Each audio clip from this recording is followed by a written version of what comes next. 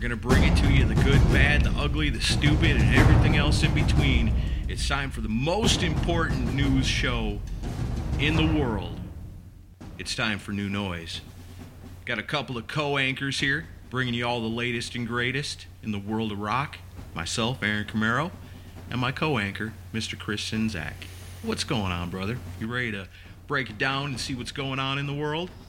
Yeah, I got a few things to cover this week, and actually something I want to just audible on and bring up right now because I just finished listening to it.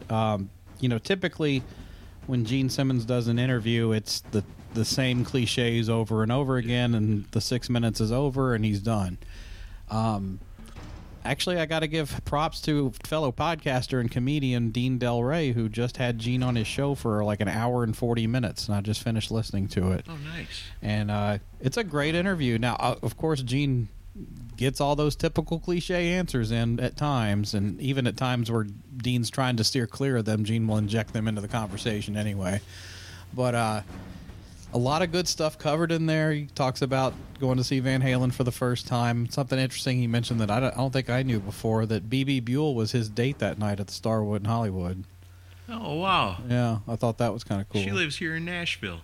She does. I was like, interview her sometime. That would be awesome. She's got some awesome stories.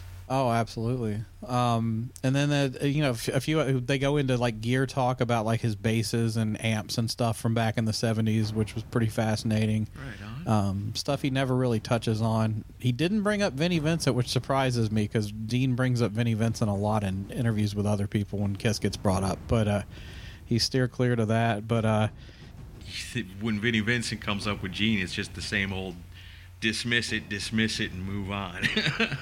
Yeah, I mean, Gene gives the standard answer for that anyway. One thing that was kind of cool was back in the early 90s, Dean and his friend were the show bookers for the Stone in San Francisco. And that was one of the stops when Kiss did the Revenge Club tour before the full tour kicked off. That's cool. So he brought that up. He brought up memories of Kiss played the Cow Palace in San Francisco the night that Elvis Presley died. He brought that up. Wow. The craziest thing he brought up, which surprised me, was he brought up the Sam Loomis video leaks to him. Really? What did Gene have to say about that? Not as much as you would hope. He was kind of dismissive about it, but like Dean was bringing up Kurt Gooch's name, and oh wow, and I heard that he stole this stuff, and is the band going after him for this? And Gene was just like kind of coy about it. He's like, well, he's like, there's a lot of stuff going on, and our lawyers, they're always working on things. But it was kind of a very generalized answer. So I mean, part of me almost thinks he doesn't even know about it. Huh. So I don't know. I was like, wow, the ball's on Dean to bring that up. Yeah, no kidding. Yeah, kudos to that. Yeah, good on him for doing that. That tells you what a nerd he is if he knows about all that stuff, It takes balls, balls to ask something like that. Yeah, it does. So interesting interview. If it's on his it's called Let There Be Talk is the name of his podcast. So check that out. Gene Simmons, an hour and 40 minutes long. Just wanted to give a tip of the hat to Dean Del Rey because it was a great interview. Right on. I'm going to have to check that out. Yeah. But yeah, so let's get into the stories I pre-planned to have on here. We were going to do this on Friday, but between a water heater and me having way too much to drink, it was a bad idea. Yeah, you weren't the only one. If you missed it, Chris and I did Friday Night Live last Friday night. If you didn't get a chance to check it out live, you can always check out the replay right now on Decibel Geek TV on YouTube. The craziest episode of Friday Night Live we've ever done for sure. It started out with me on the phone in the garage with a couple of my plumber friends. If you live in Nashville or around Nashville, you need plumbing help, my guys, Fox Plumbing. Last plug, I promise. But they were here helping me out, and the time ran over as to when Chris was ready to start. And we always start at 7 o'clock sharp, but I wasn't quite ready. So, yeah, we made it through it. I had over a six-pack during the course of that adventure, but, yeah, we had a good time. Yeah, it was good, but, yeah, you bring up plumbers, but I don't have any Ace Frehley stories today. So first story, just kind of interesting, kind of cool marketing. That there's 25-foot inflatable Ozzy Osbournes popping up across the country. That's fantastic. It's a part of the promotion for the Patient Number 9 album that's coming out on September 9th, and it's been seen in several different places. It's in I think Las Vegas and Brooklyn, I think, showed it. Like a blimp that flies over the city, or an inflatable thing that sits on the ground? It's just a stand-up inflatable of Ozzy. It's like 25-foot tall Ozzy with the I wonder cross if that's necklace. going to be in Nashville. I'd love to get my picture taken with that. That's kind of the point of them putting them up. Is it's like perfect for selfies. So I thought that was kind of cool. But the funniest. And this would have been a better joke on Friday Night Live, because one of the photos is Ozzy, this inflatable Ozzy on top of a building, and the company name is Gold Diggers Entertainment. And I was going to make a nice Sharon joke, but I decided not to.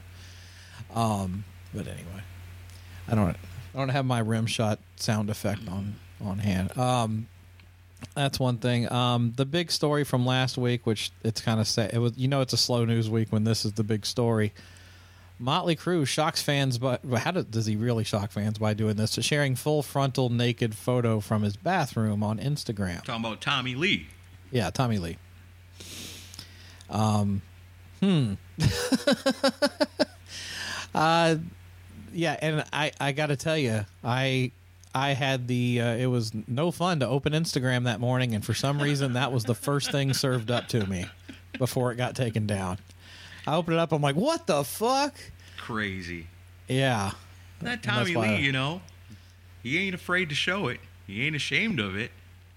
Hey, if I had that, I'd be doing the same thing. Well, I'm just saying, I've got, I didn't grow up in the age of cell phones and all that, where selfies and dick pics and all that was a thing. When my kid was young, like a teenager, he got busted one time doing it. We said, that's, you can't put that out there, are you crazy? They say the internet's forever, so you can't do that, and so I was never really into dick pics, but one day I thought, you know what? I'm going to send one to the wife. Oh, God, you didn't. And it was first thing in the morning, and I don't know, man, maybe the sun was shining through the window just perfectly, but it looked glorious, and I was so proud to send it to her, and now every once in a while, just out of nowhere, I'll send it to her. Oh, God. But it's such a magnificent photo that I want to secretly share it with everybody, but I know I can't. Yeah, please don't. I'm glad to know a lot about you, but I don't need to know that. But Tommy Lee, he looks great in any light. So he's proud to show that off, and he's Tommy Lee, so he can get away with it. People expect that from him. They're not going to appreciate it from me. No, we don't have a Patreon level for that, thankfully. Maybe we'd make a lot of money. Who knows? Start up the Aaron Camaro OnlyFans. Yeah, it'll be like our 3 female listeners would chime in for that. The 1%ers. Yeah. Sorry, Mighty K. I didn't mean to bring to drag you into that. Although my favorite, and of course, the internet is always undefeated when it comes to making quips and jokes about stuff, and there was a lot of funny things that came out with this whole thing with Tommy's junk. And my favorite though was, I don't remember who posted it, but it's just not fair. Def Leppard has a drummer with 1 arm, and Motley Crue has one with 3. I saw that. Oh man. But yeah, so awesome. I mean, it's already kind of passed, so people finally shut up about it. So of course I'm bringing it back up. That doesn't help. But I mean, if you think about it, it's pretty great marketing, because everybody was talking about it. It definitely got people talking. Okay, next story. Rush's Alex Lifeson and Geddy Lee got back up on stage together to do Closer to the Heart. Did you see this? No, I didn't see that. It happened at Red Rocks Amphitheater in Denver as part of a celebration marking the 25th anniversary of the show South Park. Oh, I heard about that. And they were joined for the performance by their friends in Primus, as well as Trey Parker and Matt Stone. And there's video up of it, and it's pretty cool. It's just good to see those guys back on stage together. And I don't think Rush proper will ever come back together again, but I wouldn't be surprised if those two pop up and do a song here or there for stuff like that. I mean, they could even just do a project together. Yeah. Just don't call it Rush. Just call it Geddy and Alex or something. Yeah. I'd be down with that. Yeah, I would too. Next story, Joey Belladonna had some interesting quotes in a recent interview about his initial dismissal from Anthrax. Did you see this? I did not. Well, you were busy replacing water heaters, so of course you haven't seen that. Amongst other things. But this was self-photography. Yeah, this was kind of interesting because typically, somebody in this position where he's in the band now would not want to kind of bring the dirt up on a show, but he really did. He really made it clear on this. He was on a recent episode of the Beer, Rum, and Rock and Roll podcast, which I haven't heard of that till today, but he says, I didn't quit. Like, I wanted to sit around for 13 years while these guys just kept going. People don't want to hear it, but that's the truth. Why would I quit? He says, forget about that record without me, I guess referring to Sound of White Noise. I could have been on that record regardless of what they came up with. Let's just pretend they didn't even write the record yet. That record would have been cool, too, regardless of what you're already familiar with. I'm not saying whatever was on there wasn't right. I was in that car that rode into that record. I got sideswiped out of there. So, yeah, I didn't quit. I didn't quit anything. I don't want anybody thinking that because I wouldn't have the heart to do that. And then he addressed the fact that he returned to Anthrax despite being publicly dissed by Charlie and Scott over the years, because I do remember a lot of bad things being said. And he says some people are like, why the hell are you back with them? Why would you go back? That's stupid, man. You're an idiot. She cheated on you twice, dude. Don't go back with her. Wow. Come on, man. She's just going to go out with the other guy tomorrow night. It took them a long time to go, you suck. We didn't like you that much, and now you're all right. He says, every day I walk in their presence in the room knowing that these people felt that way because I never felt that way about them. I don't feel that way about those people. I respect and I highly recommend everything that they do. And obviously I'm back and I dig what we're doing right now. I dig what we're doing, but it's hard and you get a complex, So it was pretty honest answers. Pretty wild. Yeah, but it's kind of wild to be saying that stuff while you're in the band. It's like, but I guess that's all common knowledge. And between them, they worked it out to a place where they could get back together and, it would be a pretty big deal and move forward with that lineup, with Joey in the band. So I'm sure it's a little uncomfortable and it's not a lot of fun knowing, it's like you're friends with a guy and you went into business together, but then you kind of got fired from the business, and then afterwards they talked shit about you, and then one day they're like, hey, you want to join the business again? Yeah. And if you were in a place where you said, I really ain't got a whole lot going on my own, I know it would be a big deal to the fans for me to come back and rejoin Anthrax. It sucks what you guys did, but, let's do it. I mean, reading between the lines in that interview, I kind of got the impression that it's more of an understanding than a friendship now, and it's like we're better off financially with you singing and you're better off financially fronting the band, so let's make it work. I don't get the feeling that they're all buddy-buddy. I mean, Scott and Charlie are obviously friends, and Frank Bello, I guess, is kind of in the middle because he doesn't seem to be. It just seems like Charlie and Scott run everything in that band. Yeah. It doesn't seem like Frank has a say. I could be wrong about that, but I don't know. I just get the impression that Joey and Jonathan are kind of the hired guns of the band. Maybe I'm wrong. That's just the impression it gives me. It seems like it. Yeah. Either way, the lineup they have now is like super solid. Oh, yeah. Yeah. The albums they've come out with since Joey's been back have been amazing. And I'm a big fan of the John Bush era, too, and it's cool to see that Joey's, and what he says about Sound of White Noise is correct, because now they're starting to move into where Joey is singing vocals on some of those songs. Mm-hmm.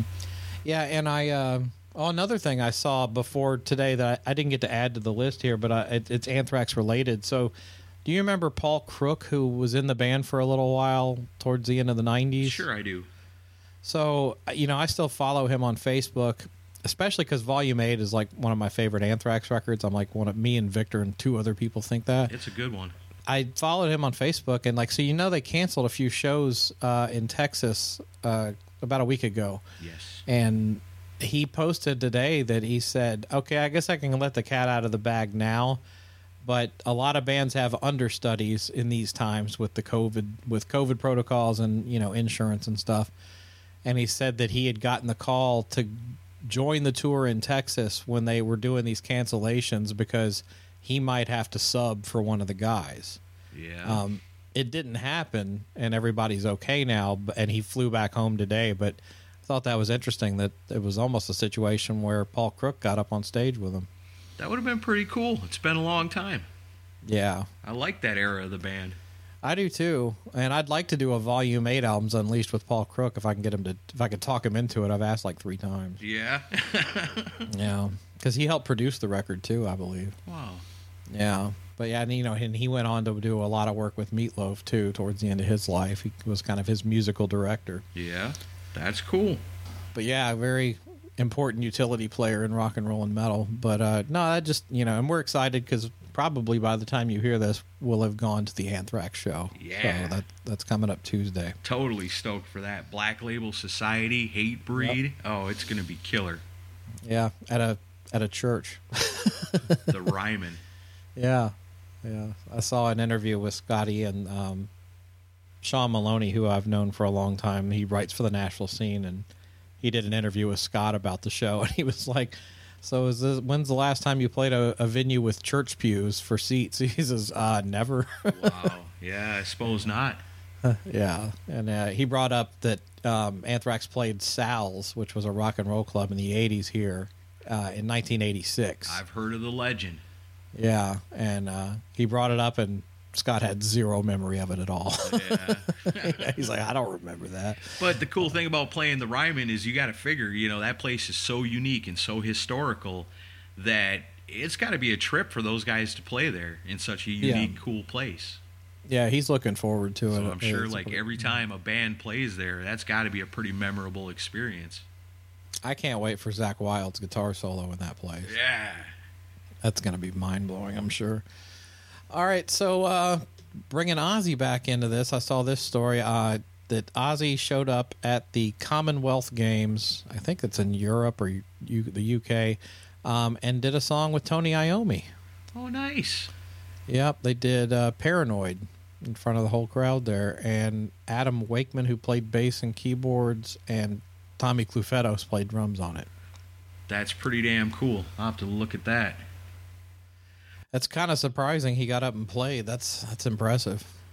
Well, you know, it's not like he's on tour. You know, it's not like he's doing it night after night, and it's not even like he's performing more than one song. For one song, the guys, he can handle it. Yeah. Oh, it was in his hometown of Birmingham, England. So cool. Very cool. Ozzy. I seen a thing not too long ago that a guy, this has been out for a while, I guess, but there's been a petition going around for Ozzy to be knighted in England. That would be cool. You knight guys like the Beatles and you knight guys like Elton John. What about Ozzy? And they said it was getting damn close to the required amount of people in the UK to sign the petition that it may happen. That would be something, wouldn't it? It would be very cool. Going from getting banned from the Alamo to being knighted in England. And that's the crazy thing, you know, you think about that where, you know, Ozzy is legendary, obviously, but back in the 80s, I mean, Ozzy was a guy to be feared. I always tell the story, you know, I got my first Ozzy albums, and my dad was like, geez, I don't know if I should let you listen to that. Yeah. I hear a lot of crazy things about this guy, you know, and so people were a little bit of afraid of Ozzy, and he was crazy, you know, and nowadays they're talking about knighting him. It's amazing how far we've come. Yeah. Well, I as think a race, you know, as a human race. I mean, I think the Osbourne show definitely softened his image quite a bit. Yeah, totally. Made him a lot more less freaky. But yeah, I remember in the 80s, everybody was paranoid about him and freaked out. Mm-hmm. Yeah. Satanic Panic era. He was the king of it. Yeah. Here's a story that I know you're interested in. Wednesday 13 have announced their new album, Horrifier, that's coming out. Heck yeah, I'm excited for that. I love Wednesday 13. I just only hope, because there's two different Wednesday 13s, really. You know, there's like the hard rock fun band, you know, that plays like songs like we talked about last time on Demolicious, and we played the demo for Morgue and Mindy. and it was a fun, hard rockin' tune. I love that stuff. And then the other side you get of Wednesday 13 is like the super heavy metal, almost thrash death metal Wednesday 13. And you know what? Some of that stuff's pretty good too. So it'll be interesting to see what the new Wednesday 13 is going to be all about. According to this press release, it's a brand new slathering of 11 terrifyingly grim and groovy anthems to get the blood pumping and brains melting. And it says, showcasing a blend of styles plucked from his solo band's 20-year career, Horrifier weaves an underlying sonic thread reminiscent of Wednesday 13's roots, a raucous blend of ballistic metal and macabre heavy rock that'll have new and diehard fans alike ascending from the depths. As always, various tracks on the album are inspired by classic horror flicks, this time circling cult favorite slasher John Carpenter's Halloween and the iconic Christine supernatural thrillers. That's what I'm talking about right there. I like that. And the album's lead single, You're So Hideous, which is out now, is accompanied by an Exorcist-inspired official music video. Sweet. I didn't even know about that. I'm going to be looking at that as soon as we're done here. Yeah, so it sounds like a pretty interesting record coming out. So, yeah, I'm excited. I knew you would be happy to hear this. I will be rising from the depths to pick that one up. I didn't know Mike Dupke was in this band. I didn't either. Huh. That's cool. He used to be in Hair of the Dog. He's the drummer. Yeah, very cool. That's cool. He's a hell of a drummer, too. Perfect for them. Here's a... this definitely got my attention as somebody who puts on events, because it's one of those, what sounds like another cautionary tale of be careful. California's Flannel Nation Festival was canceled due to ongoing problems and logistical setbacks. It said it was set to take place August 13th at the Port of Los Angeles and San Pedro, which that's where Cruise Fest is happening. Among the artists which were scheduled to perform were Everclear, Filter, Candlebox, Soul Asylum, Cracker, Fastball, Sponge, Star Zero, X-Wire, and Sugar Ray. That actually sounds pretty cool. I would probably buy a ticket. I like some of those bands. I do too. Especially Cracker. That was an underrated band. Yeah, I like Cracker. Everclear, Filter, and Candlebox initially announced that they were dropping out of the event, with Everclear citing a, quote, inadequate means to provide the level of experience our fans expect and deserve while attending an Everclear show, which that's a little vague, and says the festival organizers later said the event was being called off, saying in a statement, we regret to announce that due to ongoing problems and logistical setbacks, putting on Flannel Nations as intended has become infeasible, therefore we're forced to make the tough decision to cancel this weekend's event. Our goal is to retool and reschedule the event, and here's the important part. Tickets will be honored for the new date when announced. Which means you ain't getting a fucking refund. Yep, that's what that means a lot of times. It's not good, and it's put on by this group called Sellout Productions, and I've read through a lot of the comments and stuff, and the crazy thing is the promoter started sharing, well, at least on their side, behind-the-scenes information about what happened, and essentially saying that at least Everclear and maybe one of the other headliners that pulled out are not giving them their advance back or their deposit back. Well, I mean, that's kind of the way that works. If you got a talent that you want to book for an event, you give them the advance, and if you can't deliver the show, you don't get that advance back. Yeah, but they're saying they could have delivered the show, but Everclear decided to pull out. And I've also read in the comments that something like they didn't hire nearly enough security for it, but also there's word that it wasn't selling as well as people thought it was, because it was initially set at like a small mini amphitheater, and then they moved it to like a brewery stage.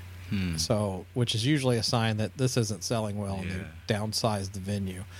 So I don't know. It's but I view every time this type of stuff happens, I view it with a cautionary thing, because you want to put on like the ultimate thing, but you also can't overextend yourself and not be realistic about what people are going to pull. And that I get suggestions from people all the time.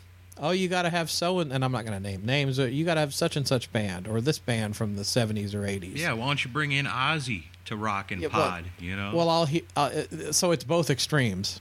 Why don't you bring in Ozzy? Well, there's no chance in hell I could afford Ozzy. Right. And B, the other thing is they'll come up with, say, why don't you book this band that never really had a hit but you all love? But like, it all depends on backline, deposits, a guarantee amount, flights, hotel. There's so many different things that come into play, and you as a promoter, you have to think ahead and be like, well, am I going not I don't even, and when I do Rockin' Pod, I don't even look at making money so much. I just don't want to lose my ass. Right. So you got to be like, am I going to lose my ass on this? Is there going to be enough of a return on the ticket to justify paying all these expenses to bring this band in or this person in? And you have to be honest with yourself. That's where you have to step outside the fanboy thing and be like, okay, what's realistic here? So, and I've won some and I've lost some with people I've brought in. You know, it's just the way it works. Yeah, you got to look at the big picture of everything, and, hey, another example of why everybody doesn't just put on, amazing conventions, get-togethers, rockin' pods, festivals, things like that. It's not easy to do. It's a lot of balance, but speaking of balance, I can balance that story out because I was very happy to see such good reviews of Masquerade and Brad Lee Entertainment. Yeah, sounds like it went off really well. Yeah, I came across an article by All Music Magazine, and it's a pretty amazing article because it's got descriptions of what's going on all 3 days, pro photos of all the performances. It's amazing, and I read the whole thing, and it sounded like it was a good time all the way through. Yeah, I heard the same, and I was following posts about it. I had several friends that were there, and yeah, I know. Yeah, Brad, I feel your pain. I know how hard it is to do that stuff. So he went through a lot to get that to happen. I mean, and through the whole pandemic, and even at the last Rockin' Pod, it was, in its formation of it trying to happen, and it got pushed back. But, you got to give it up to Brad Lee because he never gave it up. He kept fighting till the very end, and in the end, he delivered an amazing event with a whole shit ton of great bands and a whole lot of happy fans to be there. Yeah. So it sounded like everything went off fantastically, and it's good to know that, things are kind of turning around and decent promoters are out there putting on fantastic events and able to pull it off. So for every Flannel Nation failure... and probably many more, you got the guys that can pull it off. And Brad Lee did it. I'm proud of that guy. He's super cool, and I never doubted him for a minute. No, me neither. He's a great guy, and his heart's in the right place, and he does everything for the right reasons. So, my hat's off to him, and hopefully he'll want to work with me again next year on Rockin' Pod. I'd love to have his involvement some more. So possibly, it'd be great to see him there. Yeah, it would. Okay.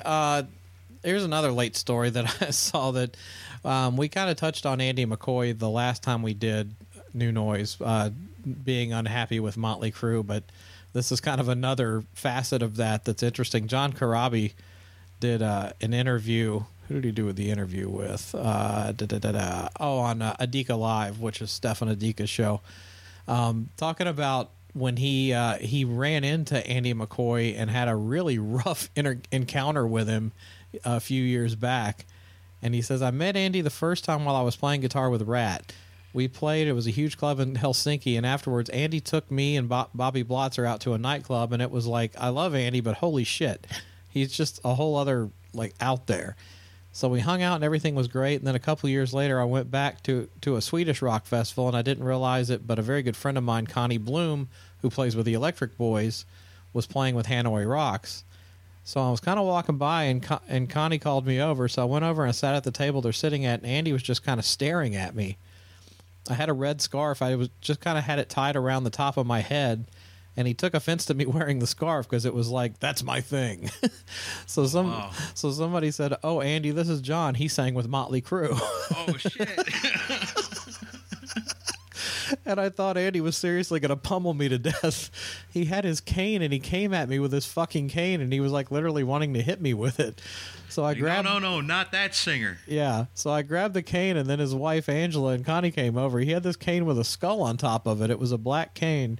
Honestly, I was kind of pissed. I'm like, what the fuck is your problem, dude? I've already met you before. And I'm holding on to the cane, and I'm going, he doesn't have a fucking clue. He's out to lunch. And I'm sitting there like, okay. So I kind of let go of the cane. Connie came over, Angela came over, and they were like, dude, that's not Vince. That's John, different singer. And he kind of settled down, but I was like, dude, seriously, I'll fucking beat you to death with your own cane. Stop this shit.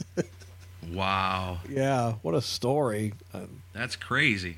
Yeah. But then later, he also touched on why Andy's upset with Motley Crue, and he's like, his fucking beef, and I can't say that I blame him, was that Motley had just released music to crash your car to, and he was not having it.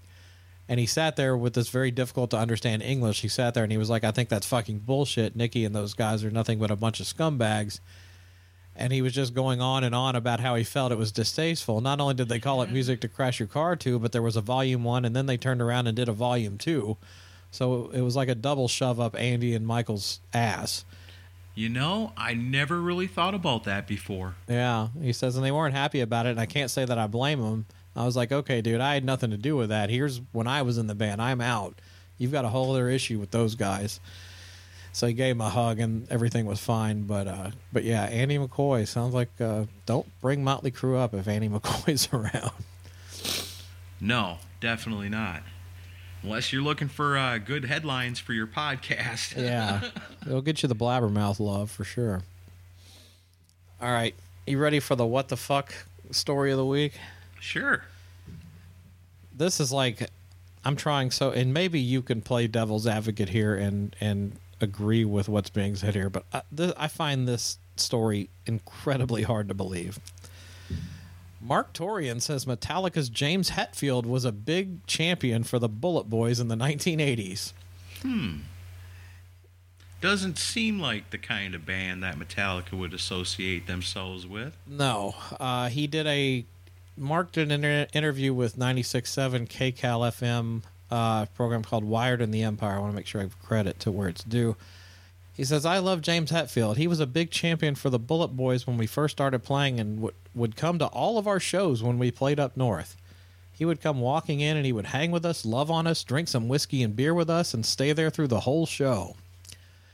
He says, when we started playing up in Frisco, I hate people that say Frisco instead of San Francisco, we played at a place called The Stone, which is funny, I mentioned that earlier. Oh, yeah. And he was always there to come and see us. He said that the first Bullet Boys record blew his mind because he didn't think a band could come out and have that sound.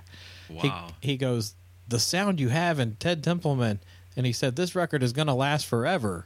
We laughed because he goes, no, listen to me. And that's young James with his mustache, handlebar mustache full of piss and vinegar. He's looking at us with that look in his eyes, and it was kind of scary. He goes, dudes, I'm telling you right now, don't F this up. This will be for the rest of time, this album. I know you idiots don't know it right now, but I'm telling you, this is one of the greatest rock records that I've ever heard. Wow. There's no way this is a real thing. You gotta think, Okay, I'll play devil's advocate for you. So, back then, if you want to go to a party where there's a bunch of good-looking girls all over the place, and you want to go get hammered and just have a good time, and none of your fans are going to be around to bother you, you go to a Bullet Boys concert if you're James Hetfield. Yes. Now, you're at the Bullet Boys concert, you're getting hammered, there's pretty girls all over the place, you got to get backstage. So you go to the Bullet Boys, you blow a little smoke up their ass, tell them, you guys are the fucking best, I love you guys. In the meantime, you're just pounding beers, doing shots, getting smooched by the girls all over the place. Now you're backstage hanging with the Bullet Boys. None of your fans, nobody there is asking you for an autograph because you're at a Bullet Boys concert. Right. You're having the time of your life. Sounds pretty good. That's about the only way it makes it even close to plausible. Mark Torian must be having dementia or something. I don't know, but. And then he went on, and this isn't too bad. He's like, I love Metallica. Back in the day, my place to go was the Troubadour because at the front door you'd get the hottest chicks. We were all young, and all the big stars would hang out there. And when Metallica was first starting, that's where they would hang out. I believe that. They used to hang out with all of our friends, and everybody at one point used to hang out with them, and they were really good people. They were a full thrash band, though, when they first came out. It was like something you'd never heard before. It was very, very dangerous. They didn't care. Cliff Burton was in the band, and Cliff, for all intents and purposes, he was the guy writing the songs with James. Maybe James really did think they were amazing. You don't know. Is James, well, and I was reading through comments, and like the only thing that somebody could maybe tie it to was if I don't know if James is a big Van Halen fan from the early days, because if he is, maybe because of the connection with Ted Templeman, maybe that got him to be interested in it. That's a big stretch still, though. I love the Bullet Boys record. Don't get me wrong. No, I do too. It just seems odd that James Hetfield would be telling him it's one of the greatest records of all time. I'm like, all right, that seems like a bit much. I wonder if he still jams it, like he's got the CD in his car. It's just anytime I've ever heard James or Lars talk about music that they love, nothing like 80s hair bands never comes up, and it's always Diamond Head and stuff like that. We love the Diamond Head, and we love Budgie, and we love that early Maiden and that early Priest and 80s Bullet Boys. Yeah, one of these things is not like the others. Merciful Fate, you know? Yeah, I couldn't wait to talk to you about this story because I was like, really? That's awesome.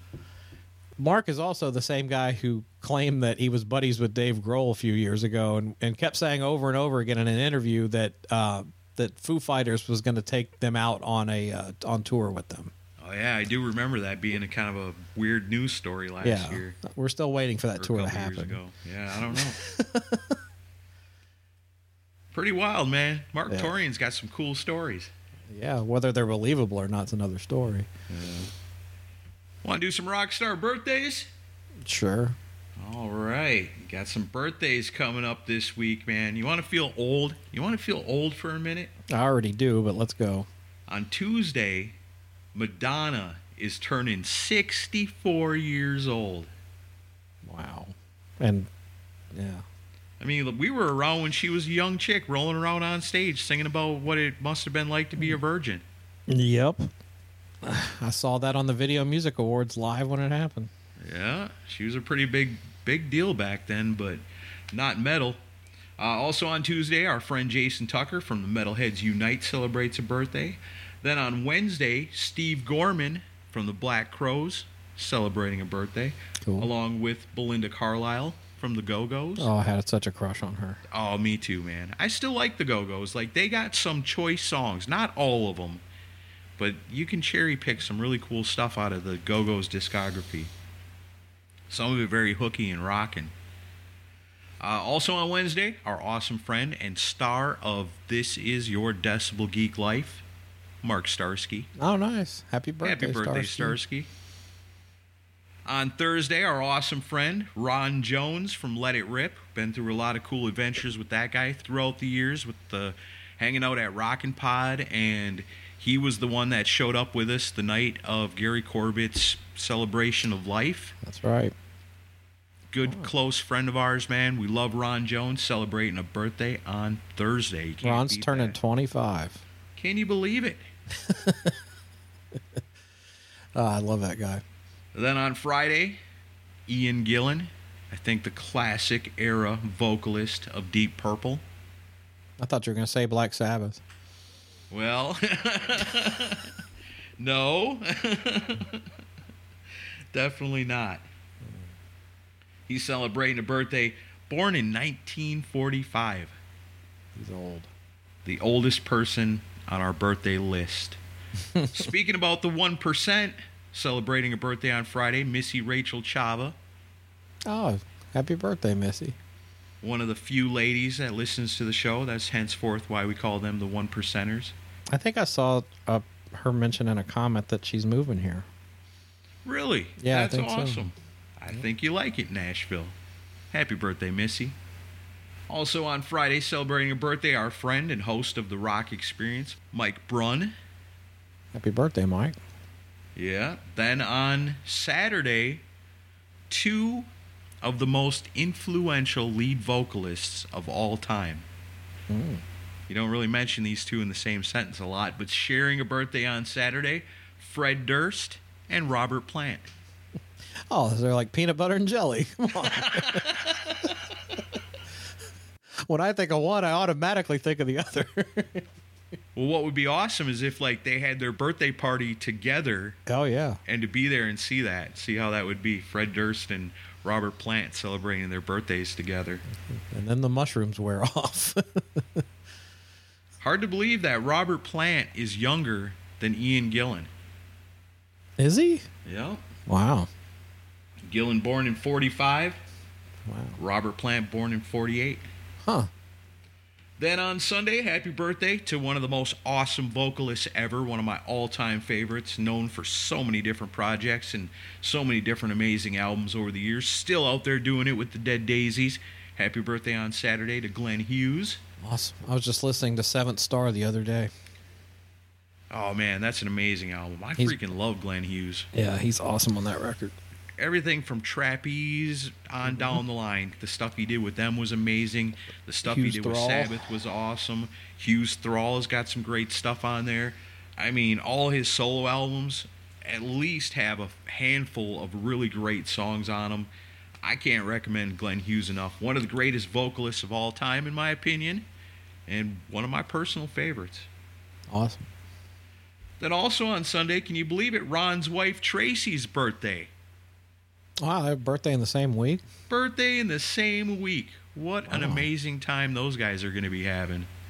So happy birthday to Ron and Tracy, both great friends of ours. And wrapping up the rock star birthdays, Jimmy Waldo celebrates a birthday on Sunday. New England, Alcatraz, Yeah. Quiet Riot.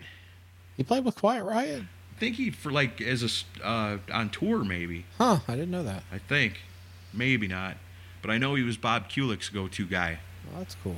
For a lot of those projects. So those are your rock star birthdays. Happy birthday, dear rock stars. Happy birthday to you. Yeah. There you go. There you have it. All right. New segment. I've never done that before. All right. Trying to add some stability and flow to this mess. It's not that bad. We're doing okay today. It's not that great either, but we're doing all right. What other stories you got? I got a couple left. I just thought this was funny. Gary Holt from Exodus has a great had a great quote in an interview. He says, "I'm convinced and have been for decades that there's more than one Lemmy, or at least there was." He says, talking about Exodus, used to back in the day to squander more money on tours. When we did a European tour, we insisted that we had to spend a week in London first to acclimate to the time change. Basically, it was us partying like fucking animals for 5 to 7 days. Nice. This was when Lemmy still lived in England and London, and we'd go out to a bar, and there's Lemmy. We used to go up and hang out with him, do some drugs or whatever, and have some drinks. We're going to go to this other place. All right, see you guys later. And we get there, and he's already sitting at the bar. I mean, he's been there for an hour. And then we went to another place, and he's there ahead of us, and we left him sitting at the bar. Wow. And ever since then, we were convinced that there's at least 3 different Lemmys because he couldn't have possibly done it. Wow. But, Lemmy is God. Amazing. Wow. What a That's story. Awesome. That's one of the best stories I've heard in an interview in a long time. I love it, man. That's why it's so important to do interviews with these people when they're out there, That's why it's so good that there's so many podcasts out there that are talking to so many different people for stories like that, That'd been terrible if he would have took that to the grave with him and never told that story to anybody where nobody would have ever heard it. It's freaking awesome. I love it. That's hilarious.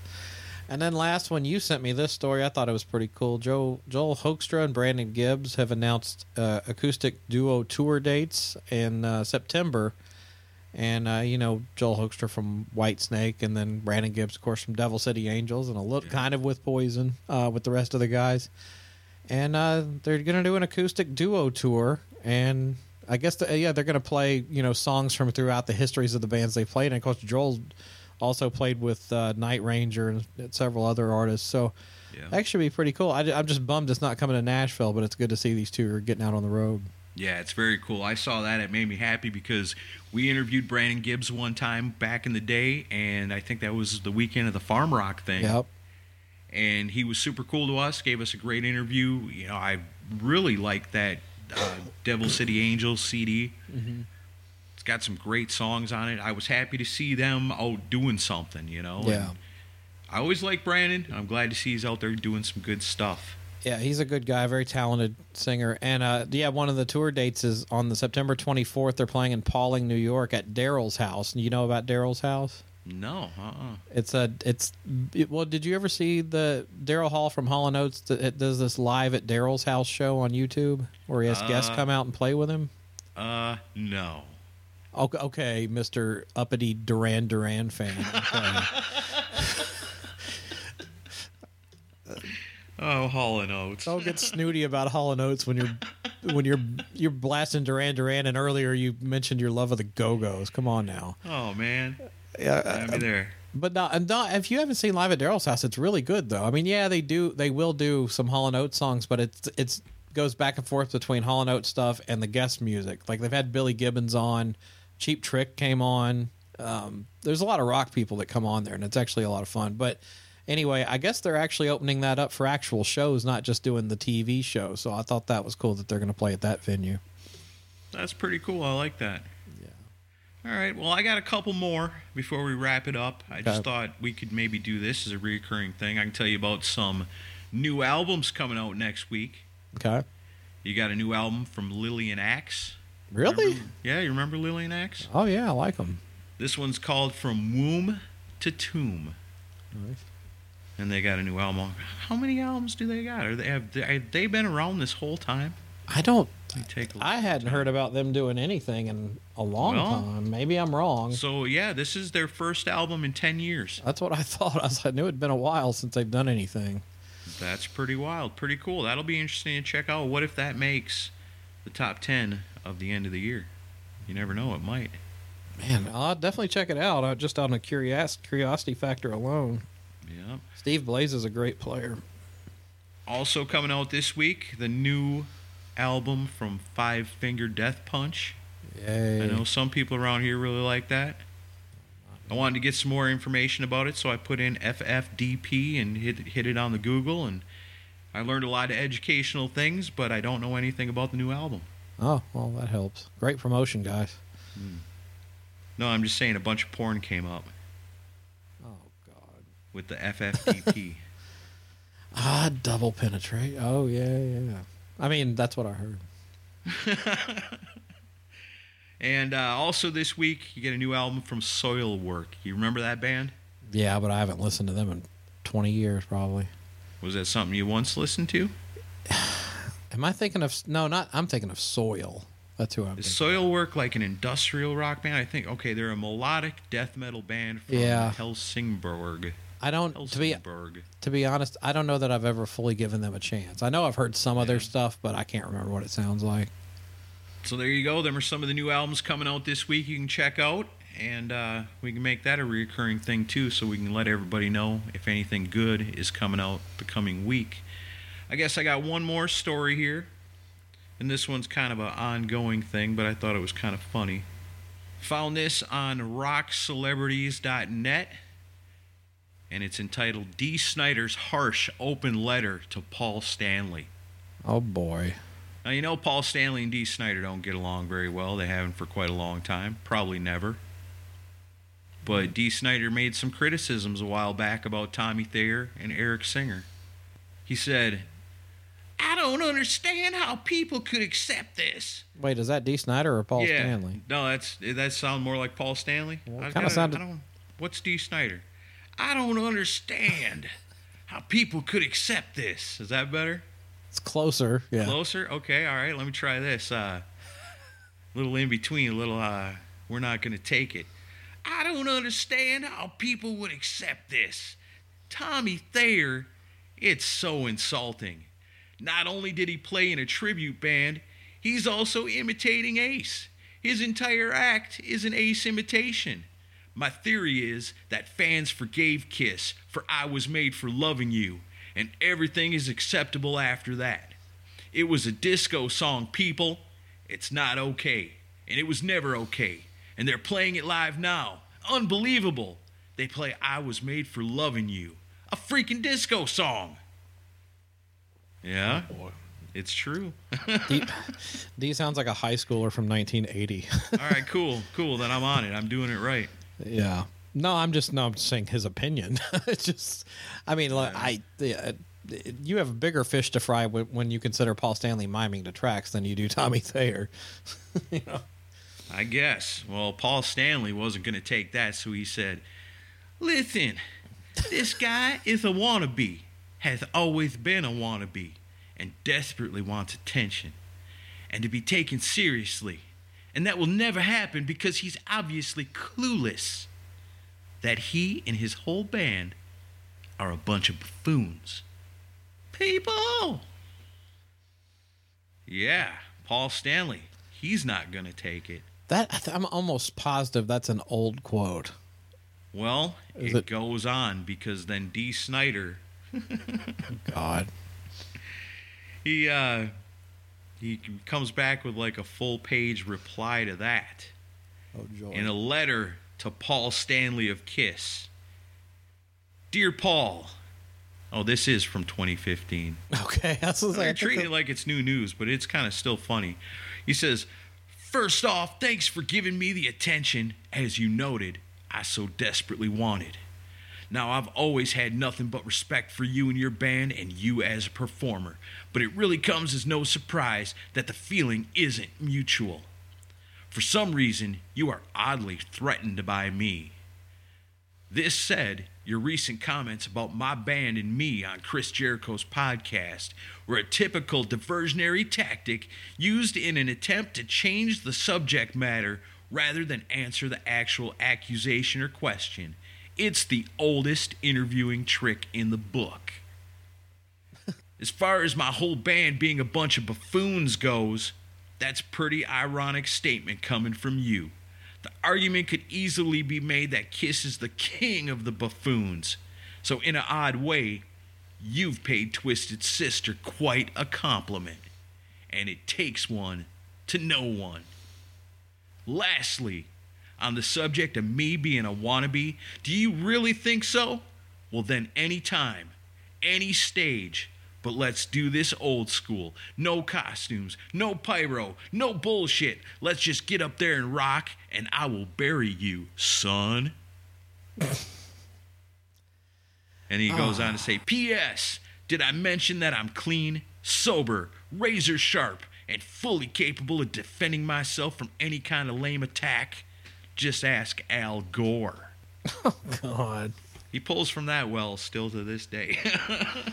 Timely. Al Gore sighting. That's great. Like most people reading that, I guess if you weren't old school fans, would be like, who the fuck is Al Gore?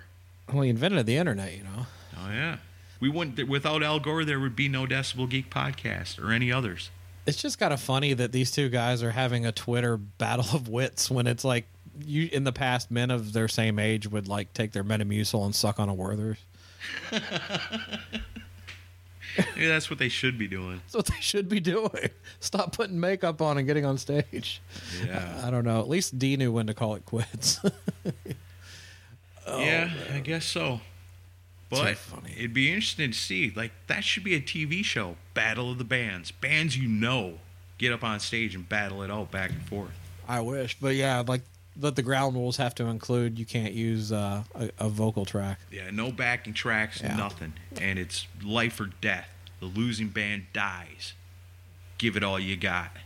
I got Dee Snider is one of the best frontmen of all time, and still has a powerful voice. So Yeah. Well, if he did, why'd he retire? he's not going to get the gigs Kiss gets. I mean, Yeah. I think it's as simple as that. I think the rest of the guys in Twisted Sister didn't want to keep doing it, you know. Yeah. But yeah, I mean, Twisted Sister's not going to be out playing arenas all the time. They did fine for the end of their career, but I don't think there's a big demand for them anymore.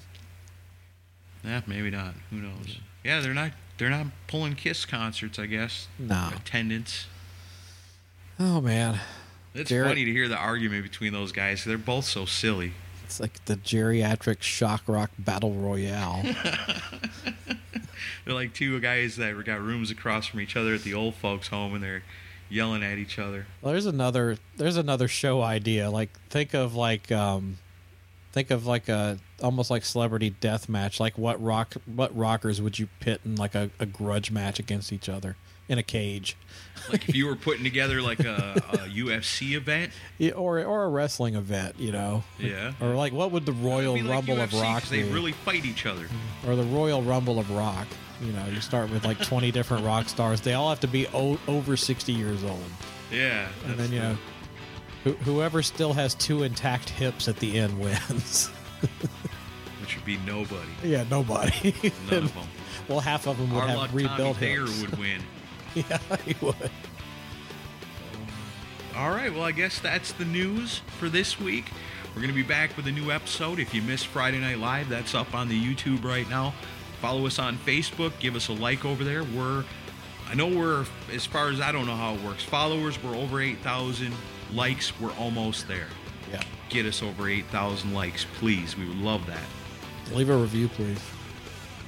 Leave us a review or a Facebook recommendation, Podchaser, Apple Podcasts.